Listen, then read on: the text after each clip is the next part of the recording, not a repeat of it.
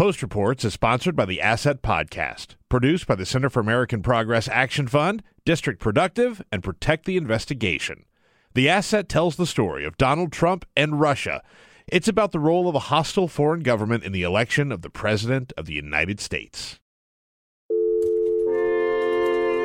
From the newsroom of The Washington Post. ¿Cómo estás? Te habla Arelis Hernández del Washington Post. This is Cleve Rutzel with The Washington Post. It's Ellen Nakashima with The Washington Post. This is Post Reports. I'm Martine Powers. It's Tuesday, June 4th. Today, why a sporting goods store is selling fewer guns, the future of the special relationship with Britain, and how one contestant changed Jeopardy forever. Our CFO at that point said, well, we should take a look at the financial ramifications. And I said, we should, but I don't really care. This is what we're going to do. So Ed Stack is the CEO of Dick's Sporting Goods. Particularly after Parkland, he learned that the Parkland shooter actually bought a shotgun from a Dick's store. It wasn't the gun that was used in the shooting, but it was one that he had bought a couple of months beforehand.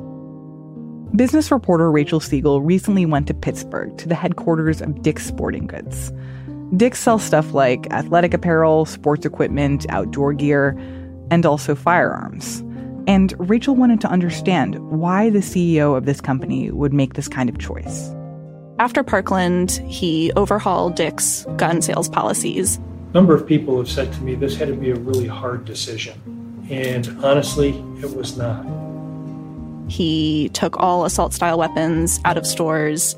He raised the minimum age to buy a gun to 21. He said that they would never sell bump stocks or high-capacity magazines. We knew there'd be a lot of blowback. From the NRA and Republican lawmakers, about 60 employees actually quit over the decision. And same-store revenue went down by 3.1% that year. Despite this, the board members of Dick's backed their CEO. You know, it was a unanimous vote of our board. Okay. It was a unanimous consensus on our management team that this is what we should do. And if we keep this conversation going, eventually something is going to change. The people who have criticized this decision from Ed Stack, what are their criticisms? Some of them say that Ed Stack is infringing on Second Amendment rights. They say that it's not his position to limit who is entitled to buy a gun and who isn't. But Ed Stack also met with them directly. He went to Capitol Hill and met with Republicans and Democrats in the House and Senate and drilled down on inconsistencies and holes in federal gun legislation. He's not only concerned about products on his shelves, but also laws that allow people to buy guns or don't. And he told me point blank that Democrats were ready to act on gun reform and that Republicans really had no interest in doing anything. The Democrats said, we need to change this, we need reform, and the Republicans, you could tell that nothing was going to happen.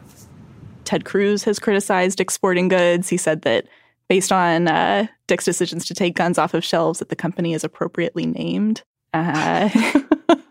Like calling him a... Essentially, right, the name of his company. And customers have boycotted, people have quit, but that hasn't deterred him, even though there's actually been a pretty steep decline in sales because of this backlash. The right decisions are always easy decisions. There may be repercussions from them, but they're not hard decisions to make, and this was not a hard decision to make. And the fact that Dick's isn't selling some of these guns, does that actually make it more difficult for an average person in America to buy a gun? So it's hard to say. We couldn't get exact figures on their gun sales specifically set apart from the rest of their merchandise. And obviously, there are a lot of ways for Americans to buy guns in this country. I think the way that Ed Stack is approaching it is that he has a certain vantage point as the head of his company to do something about that. And whether or not that prevents people everywhere from being able to buy guns is almost sort of a separate question, because this is what he feels like is within his control. And a year later, what happened with our sales, we knew was going to happen. If somebody said, you can have a do-over here, we do it exactly the same way. Has he heard people accusing him of using this as basically a PR move, like a way to just get headlines for his store? So interestingly, he used that same phrasing to actually describe a supplier that cut ties with Dick's after their Parkland policy changes. So the gun maker Mossberg, a pretty big gun maker, said that after Dick's hired gun reform lobbyists a couple of weeks after Parkland, that they weren't going to sell to the company directly. But the way Ed Stack put it to me was that they didn't keep their own distributors from working with Dick's. So essentially, there were still ways to get guns into these stores. Ed Stack called that a PR move and actually said that it was a cowardly statement, that this was something that Mossberg had decided to do. What else is Dick's Sporting Goods and Ed Stack doing related to gun reform? So after the Parkland decision, most recently this past March, the company announced that it was taking all guns out of 125 stores. And the reason that they came to that decision was because last year they tested taking all guns out of about 10 stores and filling that empty space with merchandise that was more geared towards those markets. And they actually found that those stores did better than the rest of the company did that was suffering from these lagging sales. This is almost a blessing in disguise. We knew that the gun business was going to continue, the firearms business, the hunting business was going to continue to be difficult because of our decision. So we said, all right, let's try to get ahead of this. Let's take Hunt out of 10 stores and see what happens. So the company decided to take all guns out of 125 stores. And Ed Stack told me that they're open to considering whether they'll add stores to that roster. But for now, that's their most recent change. The fact that you have this big name sporting goods store that's making this pretty significant decision to take guns out of their stores, will that have any effect on lawmakers and how lawmakers look at this? So Ed Stack feels that there hasn't been any momentum from these meetings that he's had and the urgency that he's tried to approach this issue with so far. Ed Stack signed a letter with some other CEOs, along with Everytown for Gun Safety, urging for a bipartisan background check bill that actually passed the House earlier this year. But whether Dick's overhauling its policies have shaken up radical change on Capitol Hill, he's frustrated that that hasn't happened. The two sides of the aisle needed to come together with the intent to solve the problem. And neither side came with the intent to solve the problem. They just continued to talk to their bases. And in some ways, that's why I find his decision with regards to what Dick's is going to be selling, why that's so interesting, because it seems like in the absence of any federal legislation on gun reform or gun control, that you have these business leaders who are starting to step in and say, well, maybe we can have some kind of effect on Americans' access to these types of guns. Even on issues apart from guns, I think CEOs are approaching their positions of power as being able to affect some sort of influence, especially when these companies depend on customer support. Recently, my colleague Jay Green reported that Salesforce, the software giant, instituted a new policy barring its retail customers from using its technology to sell semi-automatic weapons and some other firearms. Do you think when Ed Stack looks at stuff like that, that he's thinking that the fact that I'm doing this, that Dick's Sporting Goods is doing this, will encourage other businesses to take actions and put in place policies on what they sell that could be somewhat controversial? Yes, and I think that his hope especially is that companies will act when lawmakers do not. And I think that he is looking for ways to move the ball forward on this issue, especially if there isn't any more momentum from the lawmakers who have given him resistance so far. The thing that surprised me the most is the inaction of Congress. With all the shootings that happened in a relatively short period of time, Orlando, all the things that we talked about, that all of these things happened and Congress did nothing. That they couldn't come together to find a solution to this problem.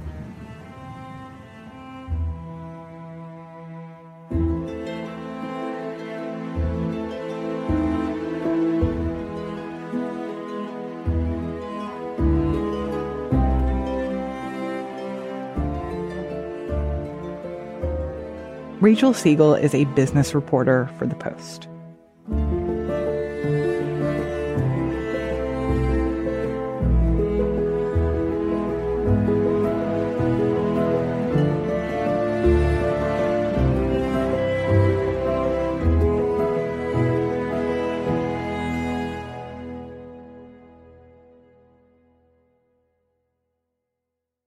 This week, President Trump arrived in London at the peak of a delicate political moment.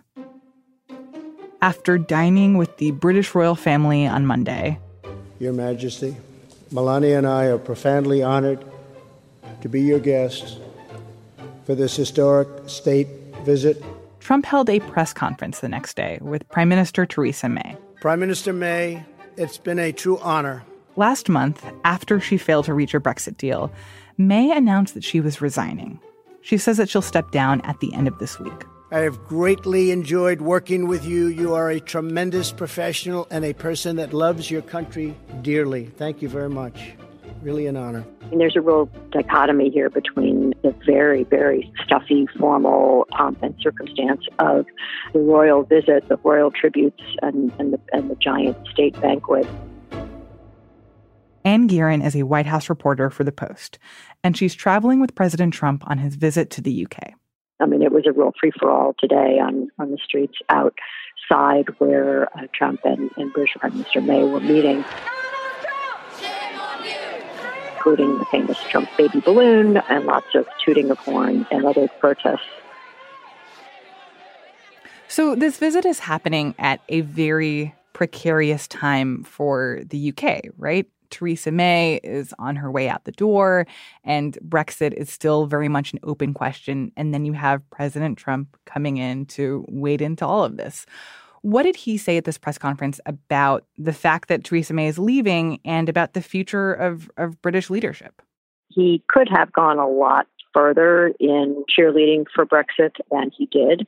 He was relatively restrained, but he said very clearly that he thinks it should happen. I would say, yeah, I would think that it will happen, and it probably should happen. This is a great, great country, and it wants its own identity.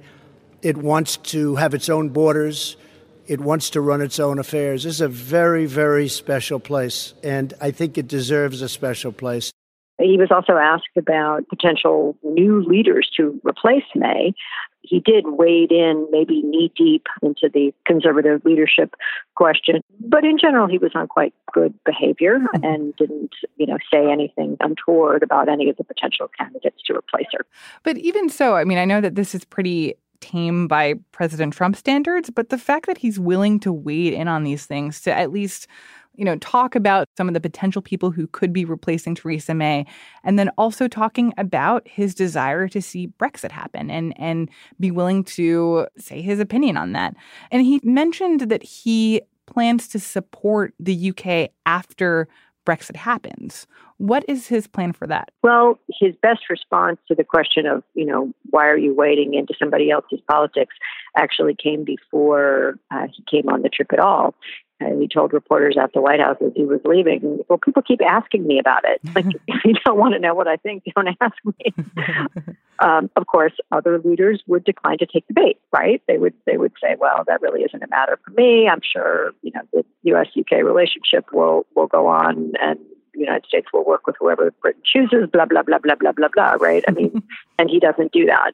As far as what he said about what comes after, I think he really was trying to turn the page here and focus on the day after, which for him is negotiating a separate trade deal between the United States and the United Kingdom. I think we're going to have a great trade deal, yes. I think we're going to have a great and very comprehensive trade deal. He talked about what he says could be a tremendous trade deal and to focus on making that new deal, which isn't possible until after Britain leaves the European Union. So in some ways, he's presenting an incentive for the UK to push forward with this, because he says that once Brexit is handled, then a very lucrative partnership with the US can be negotiated. Yes, to the extent that it's his to do, he's sort of offering an incentive here. Just get on with it then, and then we can do this deal. Yeah. And part of his trip was structured around making that argument. Earlier today, there was a business roundtable with Treasury Secretary Mnuchin and a number of both U.S. and British business executives and corporate leaders. So on the one hand, you have President Trump kind of recommitting to his relationship with the UK, promising that he plans to support them after Brexit is done, and trying to strengthen his relationships going into that. At the same time, he is insulting the mayor of London. What do you think this visit says about the state of the U.S.'s relationship with Great Britain? This really is a very big and important alliance, and I think people should act positively toward it because it means so much for both countries. It means so much, and it's been so good. Certainly, it is much more than it isn't the case that the United States and the UK have a very strong relationship that in many ways is independent of the leaders and independent of Trump. I think we saw Trump today making a real point of talking about the relationship and talking about the countries rather than talking about his personal stake in the matter. And Trump talked about ways that the United States and Britain are important to one another, including in trade and business. But after more than 2 years of Trump's presidency, the relationship is on different footing. Ann Gearan is a White House reporter for The Post. At Tuesday's press conference, President Trump also continued to threaten tariffs on trade with Mexico. But we haven't really started yet. No, this will take effect next week. Some Republicans in Congress are discussing the possibility of voting to block those tariffs. On Tuesday, Trump said that he thinks that's a foolish idea. And what do you think of Republicans who say that they may take action to block you imposing those tariffs? No, I don't think they will do that. I think if they do, it's foolish. There's nothing more important than borders.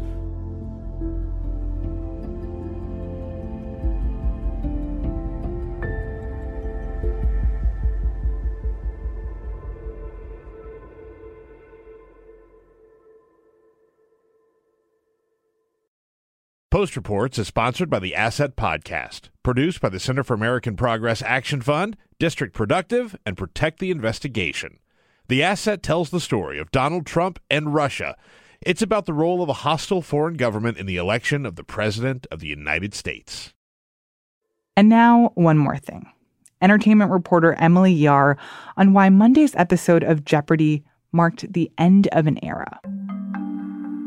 James Holzhauer is one of the most exciting Jeopardy contestants in the history of the show. He started his run in early April, and people would kind of call him like a Jeopardy robot. James. What is the Vietnam War? That's it. Musicals 8? Basically, because back in 2004, Ken Jennings won more than $2.5 million over 74 games, and James Holzhauer won $2.4 million over 33 games. James. What is One Flew Over the Cuckoo's Nest? Correct. So there was a lot of anticipation for this episode because James was about $59,000 away from breaking Ken Jennings' record, which seemed totally doable because his average was about $77,000 per game. So it started out pretty normal. James was ahead. And then in the second round, this other contestant, Emma Bottcher, who's a librarian from Chicago, she won both daily doubles. You have enough money to catch and pass, James. I think I got to make it a true daily double. All right. And she maintained a pretty consistent lead through the second round. So by the time they got to Final Jeopardy, she was ahead by a few $1,000s. Over to James now. He had $23,400, and his response was correct. His wager. $1,399, and even Alex Trebek made a comment about it. A modest one for the first time. That takes him to $24,799. And in a shocking twist, James lost the game just as he was about to break the record. So, Emma, it's up to you. If you came up with a correct response, you're going to be the new Jeopardy champion. Did you? You did. What did you wager? Oh, gosh, $20,000. What a payday. $46,801. Immediately, people on social media started to throw out conspiracy theories that maybe James had intended to lose. He had tweeted a couple days before that they promised his daughter a big party when he lost. So now she was really sad every time he won because she just wanted this party. But I mean, that was a joke. Like, he obviously, I think, still wanted to win. But those were some of the theories floating around just because it was so unusual for him to bet such a low amount. And everyone was just stunned to see him lose a game at all.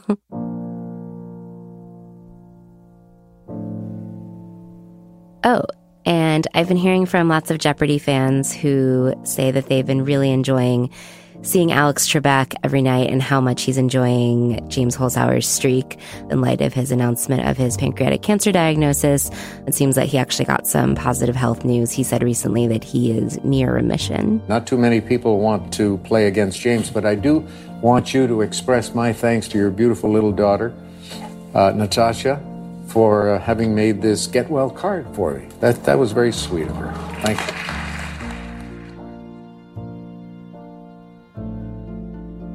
Emily Yar is an entertainment reporter for The Post.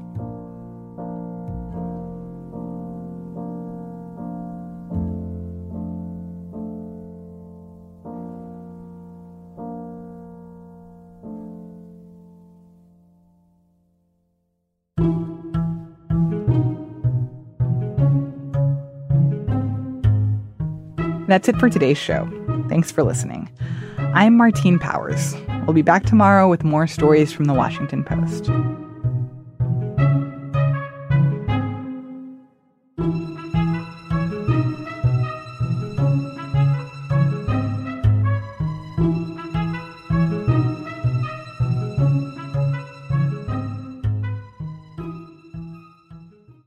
Hey, this is Christina Quinn. I'm the host of Try This, The Washington Post's new series of audio courses. The idea behind Try This is to become better functioning humans without having to comb the internet for countless hours. In our first course, we learned how to sleep better. Now, we're going to learn how to make our friendships stronger. I'll offer expert tips that are doable, and I'll keep it short. So let's do this. Class is in session. Find Try This from The Washington Post wherever you listen.